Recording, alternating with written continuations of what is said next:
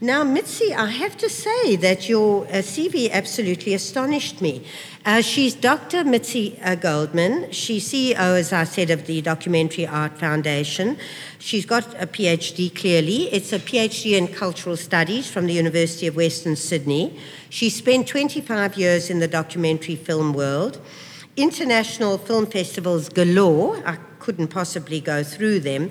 And I looked up the ATOM Award for Best Social Issues, and ATOM stands for Australian Teachers of Media, which I think is quite an interesting concept, that you're teaching young people how to make documentaries, how to work with the media.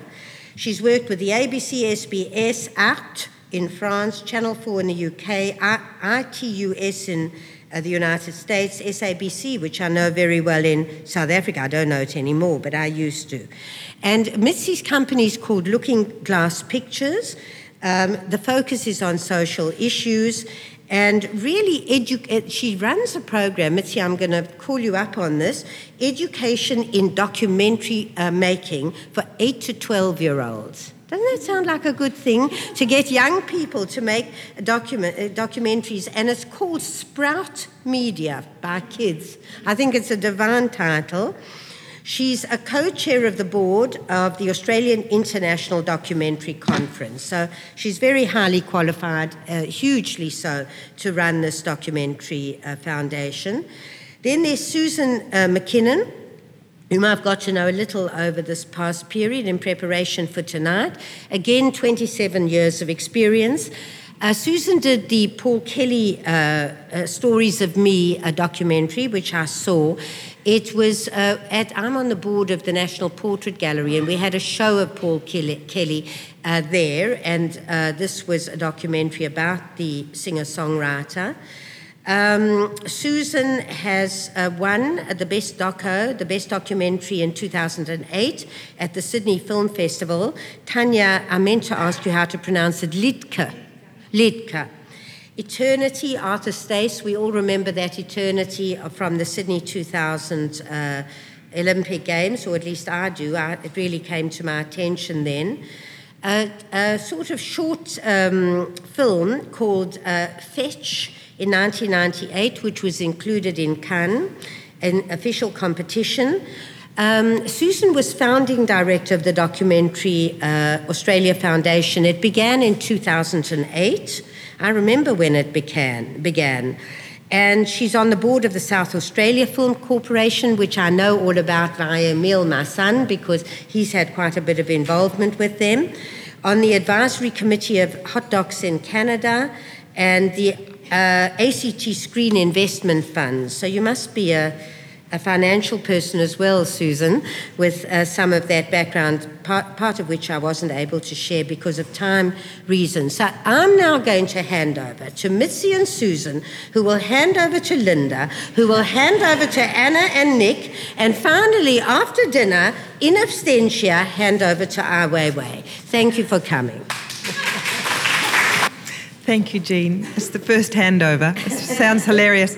We're a very crowded menu because we wanted to set a context to the film that you're going to see tonight. So we've got fantastic people here qualified to talk to you about that. I won't talk long. I wanted to thank Jean so much for getting her team, her fabulous, divine, lovely angel team together that cleared the decks for us. They've been working on this for months, for me and Sophie, but then, rapid fire in the last week, an enormous amount of preparation and expense, and all done with graciousness and generosity, and it's truly wonderful. We really, really are happy. Thank you so much.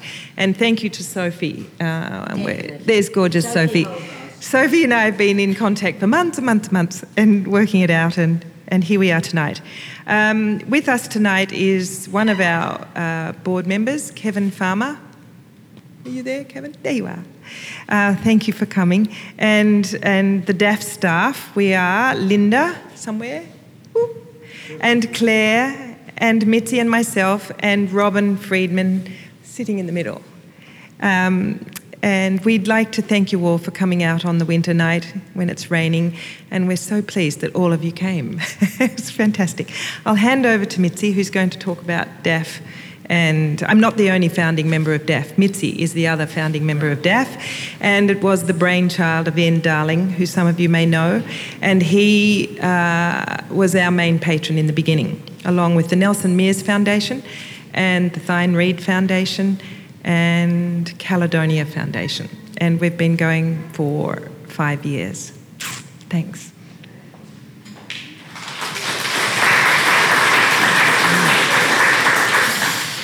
Thank you, Susan. And I'd just like to also thank Jean for that wonderful introduction and for hosting us tonight, because it really is a very special and a new collaboration, and we're thrilled to be here. So thank you so much, Jean, and to Sophie.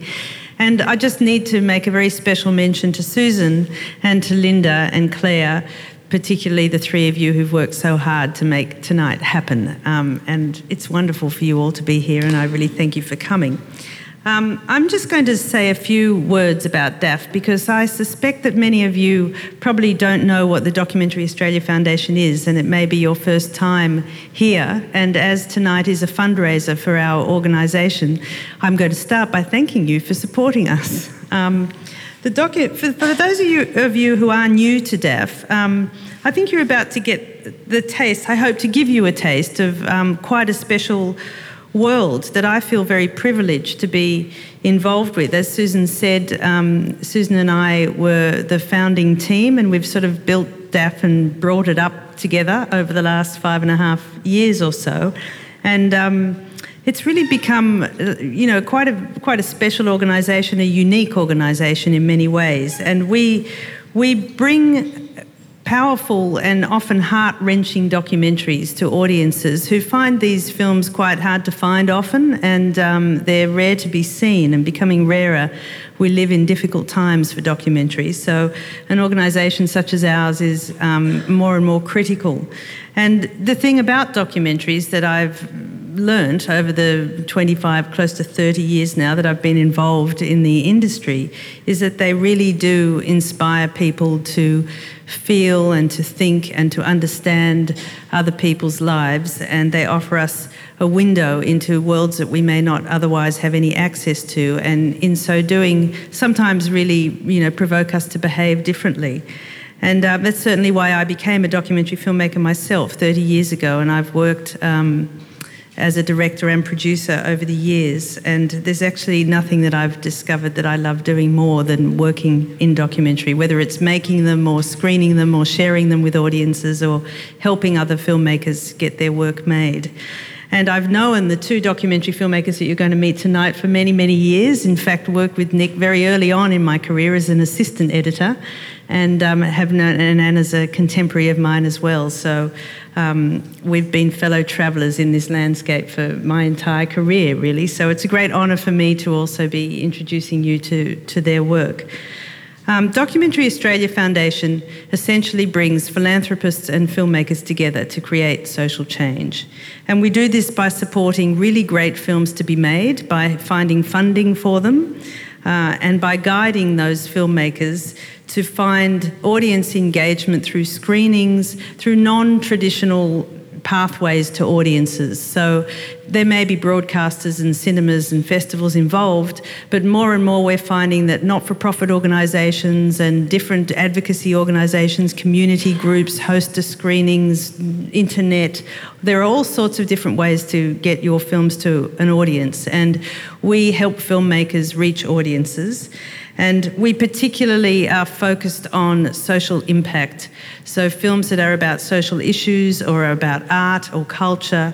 And so it's a very nice collaboration here with the Sherman Contemporary Art Foundation, because we love films that profile artists and culture, and art is what helps us make sense of our world.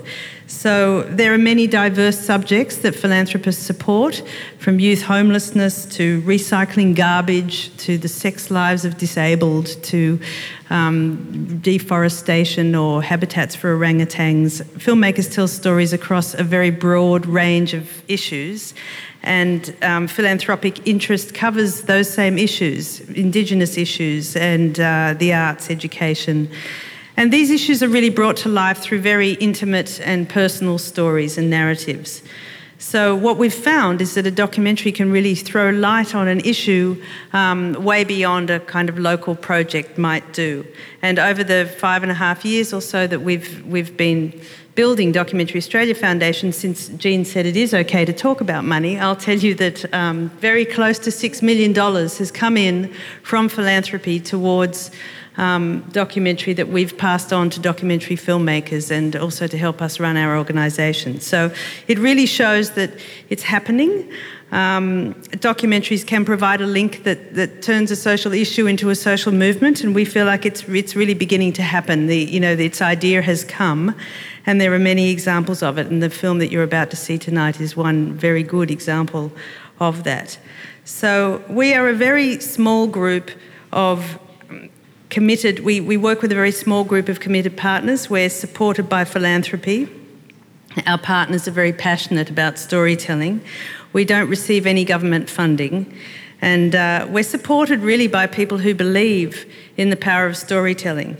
So, and this is my pitch to you all for coming here and for engaging with what we do. And I'd just like to say that we've found many, many fellow travellers along the way, along the years, and if you believe in documentary as an art form, as we do, and if you believe in the power of stories to be shared and to build audiences and to build particularly empathy and understanding, and if you believe in forging new pathways to audiences and creating spaces like this wonderful space to screen the work, the films that are really not easy to find or easy to see, and if you believe in making the world a kind of fairer and more compassionate place, then I'd like to invite you to become a friend of DAF. We're inviting you to join a growing movement, really, which is quite fun and rewarding, and which is manifest in wonderful screenings and good food and great friends and good company and good ideas.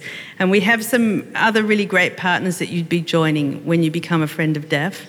We're partnering with the Sydney Film Festival this year, which is a new partnership for us, and we're supporting the Australian documentaries in the competition, where 10 films are competing for the Documentary Australia Foundation Award for the Best Australian Documentary. And we do other small partnerships. The Mossman Climate Challenge Group in Mossman screen every year a film on the environment, and we screen to about 100 people. And we're also partnering with NITV and a number of Indigenous groups on supporting Indigenous filmmakers to become storytellers and to find avenues to funding. So becoming a friend of DAF means that you will be invited to private screenings, meet filmmakers, become involved in as great or as little a way as you'd like to participate in this growing social movement. So without any further ado, I'd like to just now introduce Linda Javen, who pass the baton to Linda. It was a small short introduction to Linda. Many of you probably know Linda because I believe that you've spoken here at a number of events. Linda Javen is the author of 10 books, including the recent quarterly essay, Found in Translation, in Praise of a Plural World, which is your 7th novel. The Empress Lover is the seventh novel. And the non-fiction Beijing, which was published in May. So Linda's written a lot. She's been shortlisted for the 2007 Australian Literature Society Gold Medal. Your first very well-known book was called Eat Me, which I think many people know you for that work. And your non-fiction work includes Confessions of an S&M Virgin and the China Memoir, quite a diverse range of work there, The Monkey and the Dragon. She has also written for the stage, and she's a literary translator from Chinese with a specialty in film subtitles. While we're getting set up, I'm going to explain what's going to happen now. I'm going to introduce two fantastic documentary makers, Nick Torrens and Anna Bernowski. It's an incredible honour and pleasure for me to do this. I'm going to tell you a little bit about them, and then I thought what we should do is watch the trailers for their new documentaries rather than me saying, so what's your new documentary about? And them describing it. If a picture is worth 1,000 words, a moving picture is worth at least 10,000. So I think that's how we'll start. And then I'm going to ask them a number of questions. We're going to have a discussion that will last approximately half an hour. So this is what's happening now. Good on you. You're there, so I can... Okay, so I'll introduce them with this microphone. Nick Torrens is one of Australia's foremost filmmakers of independent and original documentary, and he's made films in Australia, Asia, Africa, Europe, the USA, and Canada. His reputation for originality and idiosyncrasy has produced many, many awards over the years. Recently, his Techno Tribal was awarded Most Creative Work by the Xi'an International Festival. And his political series Liberal Rule, The Politics That Changed Australia, won both major 2010 Best Documentary Series awards from the Australian Film Institute and Directors Guild. He is a founding member and former chairman of the Australian International Documentary Conference. In 2005 to 6, he was director of Headlands, Australia's first national documentary ideas development lab. He has designed and directed courses for AFTRS, and his much awarded documentaries over 30 years have shown ordinary and extraordinary people responding to changes in their societies. The unified theme here is both he and Anna have made films in countries that have strong ideologically based dictatorships. Nick has made several films in China. His most recent one is called China's Three Dreams, and we're going to see the trailer for that in a moment. Anna Bronowski, delighted to introduce as well. She's a producer, director, and writer. Among the films that she has made in the past are Forbidden Lies, Helen's War, Sexing the Label, and Hell Bento. She has, again, like Nick, received many awards. Her awards include the San Francisco Film Festival Jury Prize. She has 3 AFI awards, the Rome Film Festival Cult Prize, a Walkley Award, the Russian Film Critics Prize, a Dendy Award, 2 Australian Film Critics Awards, the New South Wales Premier's Literary Award, and on and on. Yeah, let's just cut to the chase. If I was reading all of their awards, including Nick's, I think we'd be here all night. We'd be here all night. Now, Anna, who is also writing a book about her experiences that led to the film that we're going to see a little trailer for, she's made a film in North Korea. This is absolutely extraordinary. Aim high in creation. And she had really unparalleled access in North Korea, to an aspect of that society, and we will be talking about that. But what we want to do now is show you a little glimpse through their trailers of their 2 new movies, and then we will start our discussion. Thank you.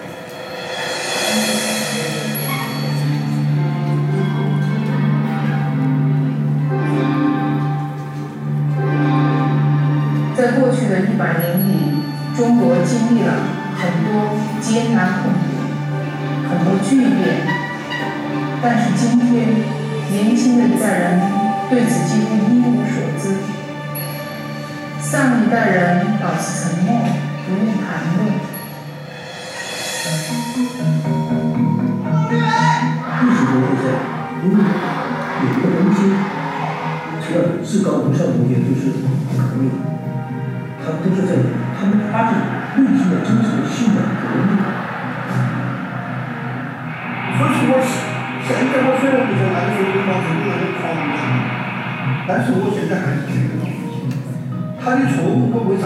我说那么多的苦，我应该忍他是为什么？我爱国，我爱党，我希望人民幸福，是不是吧？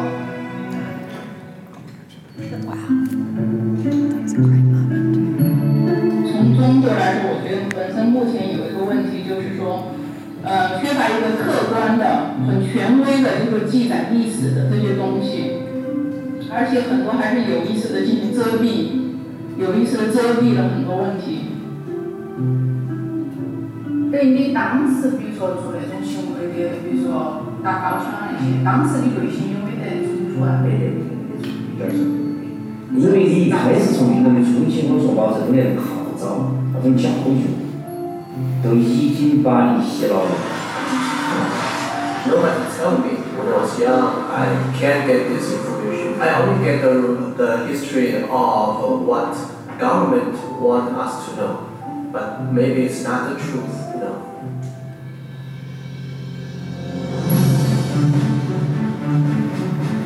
在70年代，中国人曾经有3个梦：手表、收音机和自行车。从那个时候起，又有很多的梦来到中国。第一个梦就是邓小平的梦，希望通过走政府监管下的资本主义道路，让中国变得富裕起来。这就让第二个梦变得更加强烈，追求美好生活的梦。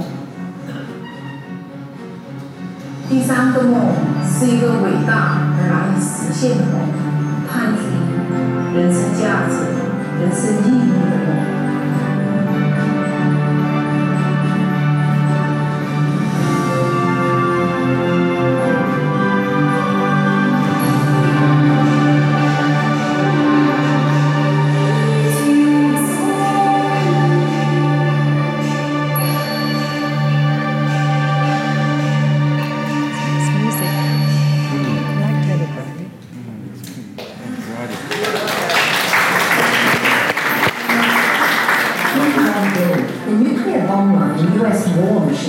Socialist dictator of North Korea, a propaganda mastermind so brilliant, he used cinema to convince 24 million people he was a god and North Korea ruled the world. And in 1987, he wrote a manifesto on how to do it.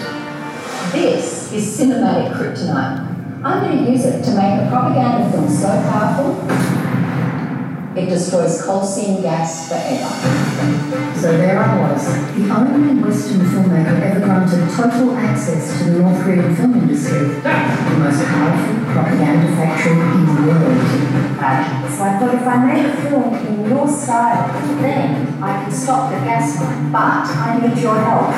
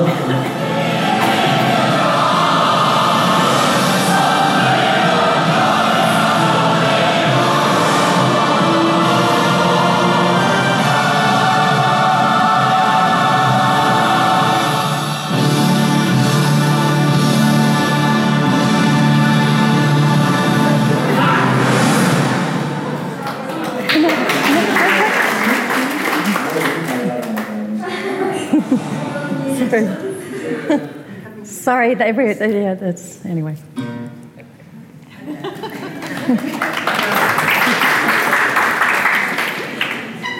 So, can you hear me with my microphone? Is that working? Not really. Hello. Hello. I can always hold it. How's this? No. How's this? How are 1, you? 2, 3, 1, 2, 3. Yay, we're on.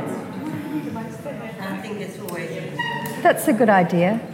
Are you being censored by China? I'm being censored by China. Okay, now that's working, yes? Yes. All right, fantastic. There's so much to talk about. One thing I wanted to maybe start with is I wanted to ask you both a broad question, and that is, you're both working in countries where, I mean, Anna, you speak fluent Japanese, but they speak Korean, which has some similarities. And I know that some of the people you met did speak Japanese.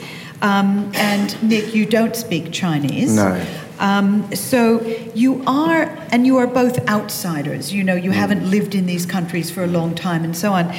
What special perspective do you think you bring as an outsider, and what are you denied as an outsider? Well, I wish I did speak Korean, because I think I would have been able to, and Linda, you've also been to Pyongyang, not Pyongyang, but North Korea for one day, and you had the same experience that I did, which is when you go to North Korea, you're surrounded by two minders, not one, 24/7. And I really do wish I could speak Korean, because I know that, you know, I was being fed one line and it existed about that high above reality. And then if I'd spoken Korean, I would have been able to hear what they were talking to each other. What I had a bonus with as a documentary filmmaker is I had rushes. So even though they gave me a translator, Sulan, who creatively edited everything that was said to me or I said to them, including at one point my camerawoman Nicola Daly shot Go Back to Where You Came From, and she actually shot in a broken down American tank in Baghdad. And Mr. Park, the North Korean film director, simply wanted to know whether she was married.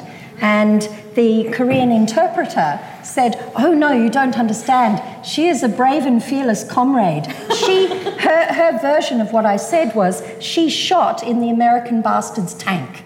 And, you know, so the Koreans really did many examples of that. Thankfully, when I got back to the edit, I realised how many jokes they were having at my expense, and it only added to the film. So, but I do wish I, like you, were more fluent, although thankfully there was a lot to play with from the fact that I wasn't. Yeah. That's apparent from this trailer. There's certainly a lot of that. Nick? Yeah, there's a lot to say. I suppose what the changes that the new technology brought, the new little video cameras, the great plastic cameras, having worked for many years with film crews and 36 silver cases at every airport carousel and drivers and so on, and then suddenly being liberated and travelling alone in China with a camera. It made me, over these last years, the films I've been doing there alone, it made it a whole new experience. But what I discovered was, whereas in Europe and various other countries, I always had a notebook in my back pocket, and I was constantly learning the language and writing down notes, at least, you know, make one see phrases that were recalled upon often, and then gradually getting better and better. In China, I was just shooting, lighting, recording, talking. I never did any language learning directly, and it was just shocking. I'm really, really sorry about that. However, I also find it tremendously valuable. Oh my God, I'm sorry. Please turn off your mobile phone. China calling. But basically it was...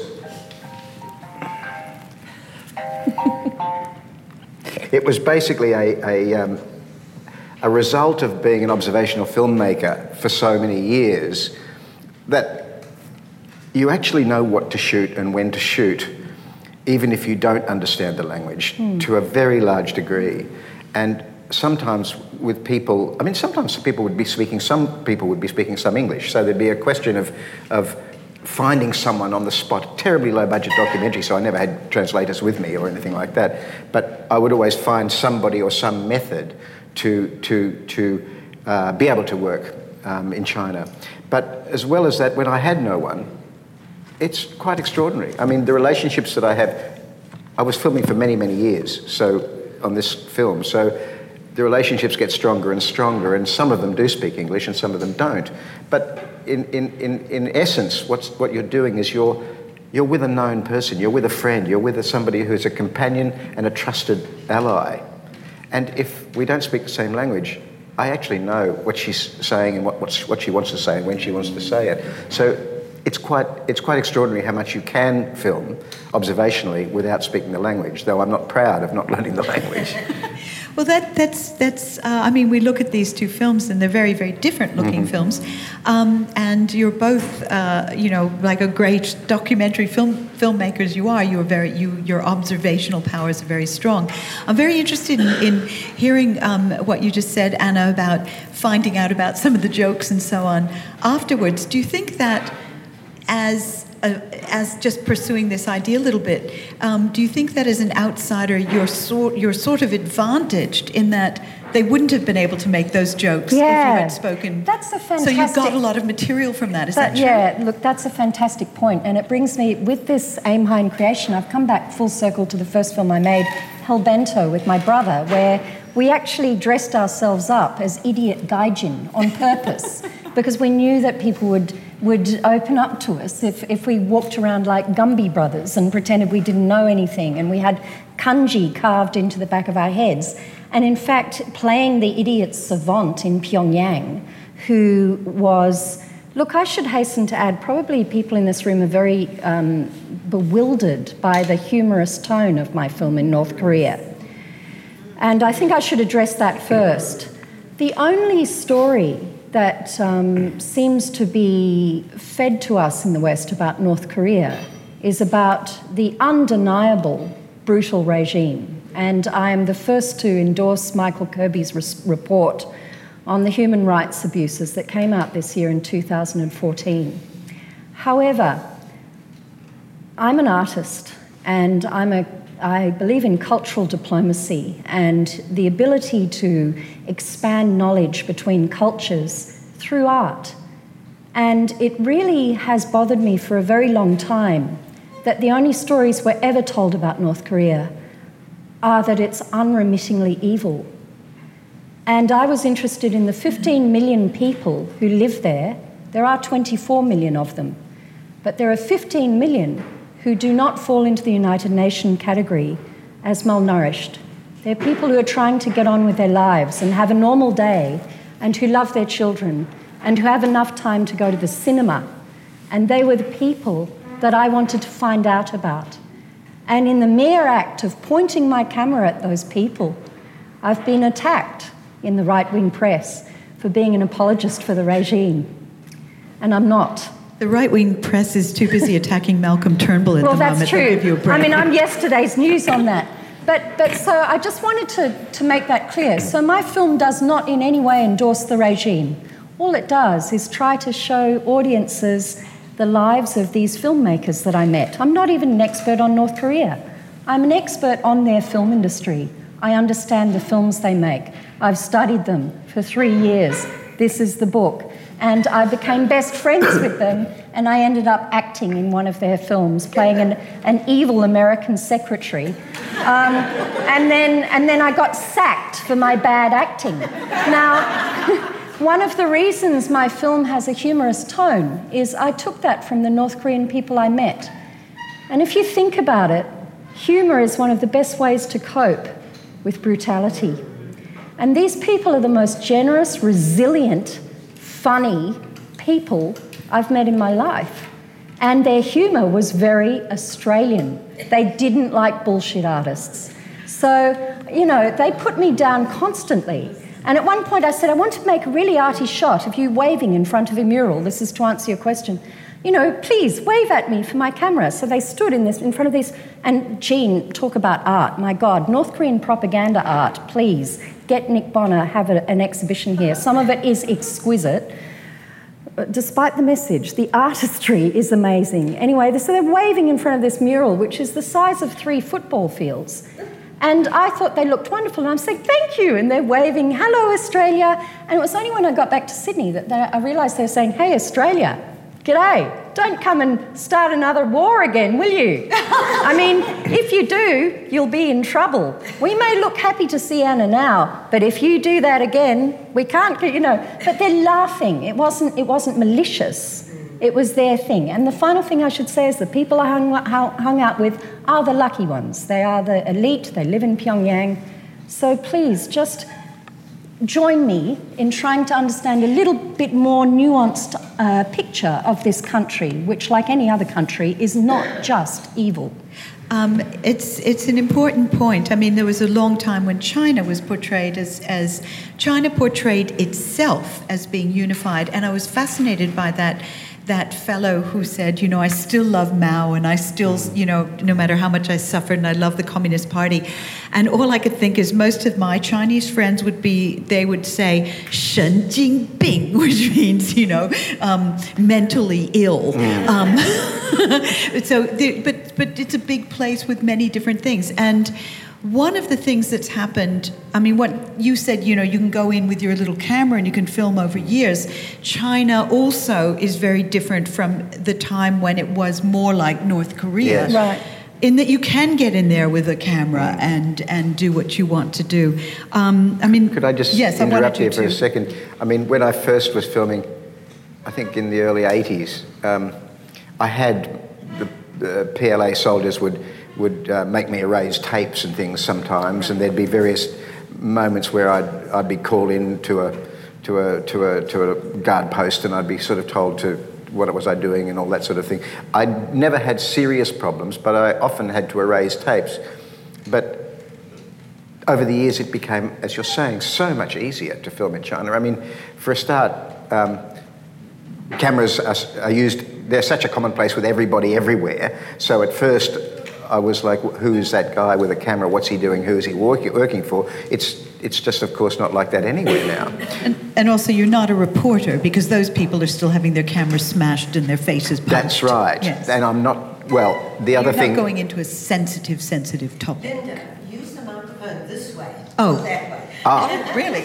Oh, okay, sorry. That's okay. And so you're not... yeah, also no, that's true. Yeah. That's true. But the point about that is that it's quite interesting that you also, of course, get more and more adept at avoiding problems of profile. So basically, I haven't had problems for years in China, not just because everyone has cameras, but yes, you know, if you learn that you don't film disputes in public, that you don't film protests, that you don't actually go chasing the politicians for messages that put you on the list and all that sort of thing, then you can keep completely below the surface. And over this last film, I've been absolutely just wanting to carry the voice of the ordinary people to the West, because I've always found that, from the mid-90s, I was finding that the only things we learnt about China were really news, current affairs, and, you know, present a factual. You know, what used to be called documentaries called factual now, and there'd be a presenter from another country telling you what to think while they walked around China, and I wanted to actually get amongst the people and let them tell their stories. I didn't really tell the stories. Yes. Well, this is a very interesting point, and that is, and it does illustrate a difference between China today that you're working in and the North Korea. A long time ago, when China was a completely closed society, the great sinologist and Jeremy Barmé's teacher, Simon Leys, Pierre Ryckmans, described what happened when suddenly the people who were explaining China to the West were joined by voices of the Chinese themselves.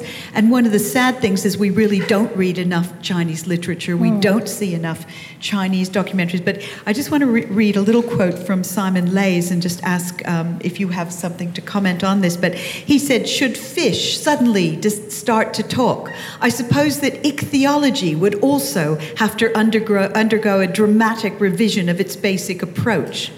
A certain type of instant sinology was indeed based on the assumption that the Chinese people were as different from us in their fundamental aspirations and as unable to communicate with us as the inhabitants of the oceanic depths. And when they eventually rose to the surface and began to cry out sufficiently loudly for their message to get through to the general public, there was much consternation among the China pundits. I completely, that nails it for me. There's a man in my film, Park Sang-soo, who's kind of like the North Korean Martin Scorsese, And for whatever reason, he took me. No, seriously. I mean, they make 30 to 40 films a year. They are the only country left on earth that still shoots non-sync sound on 35 millimeter 1950s celluloid. They still go to cinemas to see films shot on film, which is kind of nostalgically beautiful, like vinyl records. And then Martin Scorsese took me under his wing to kind of educate me in how to make their propaganda movies. And I think that his comment really sums it up best for me, which is why it's in the trailer, but it's also one of the, the it moments for me in the film, where I said to him, as a North Korea, I thought expert at the time, because I'd read everything everyone else had said about North Korea, all those other experts who've never been there. So, Mr. Park, do you know about climate change? And he took a drag on his cigarette because they all smoke, and he said, we don't live on the fucking moon. They are, they are isolated, they have no internet, they've never heard of Kim Kardashian, let alone Stanley Kubrick. That makes sense. Think about what Kubrick's movies are about. But they do know about James Cameron. They do know about climate change. They know about solar, and of course they know the propaganda they're fed about the West. However, there was a genuine feeling while I was making this film that they wanted to reach out to me, especially at the end. Fascinating. I mean, we could go. We still have do we have 5 minutes or less? No, we don't have it. I think it would be nice to have questions as well. Yeah. Oh, yeah. Okay. Gosh, so many things to talk about. Could I just say one thing about please. the man you mentioned? Because I found it incredibly important as I got more and more. I was filming this for 15 years, and as I got more and more close to the subjects and the people that I was, it's basically come down to two main stories in this particular feature documentary, but as I got closer to them and they got more trust in me, and we became friends, and we knew what we were doing together, and what they were doing was as important as what I was doing, I began, of course, to get let in to people who were really extraordinary. And what I discovered more and more was that the stories of the Cultural Revolution that were never allowed out, because it's not taught in any sense or analysed, and because the young people aren't interested and the older people are silent for reasons of guilt or reasons of pain, what happened was that there is a huge, in every family I found, a trauma which needs resolving. Yes. And I actually was that kind of person that helped that, and people actually broke down while they told me things because at last they could tell me things. Yes. I mean, that is very important. I mean, I should note before we just go to questions that the Chinese have been making amazing documentaries underground, including on the Cultural Revolution and so on. Wang Bin's new film is at the film festival. Exactly. So we will. How much time? We have three quick questions. No statements, please. Only questions. I will cut you off if you make a statement. Any questions? Raise your hand if you have a question. Any question? There, back there. Oh, wait a second. We can hear. We can hear it. Actually, if you give me the mic, and I'll repeat the question. Yeah. What is it? I'm wondering where we can see the two films. That's an easy question. Where can we see these two wonderful films? Okay, thank you very much, because it saved me the hassle of having to pimp it myself. It opens at the Chevelle Cinema in Paddington, just around the corner, on June the 12th, next Thursday. There are Q&As all through the weekend.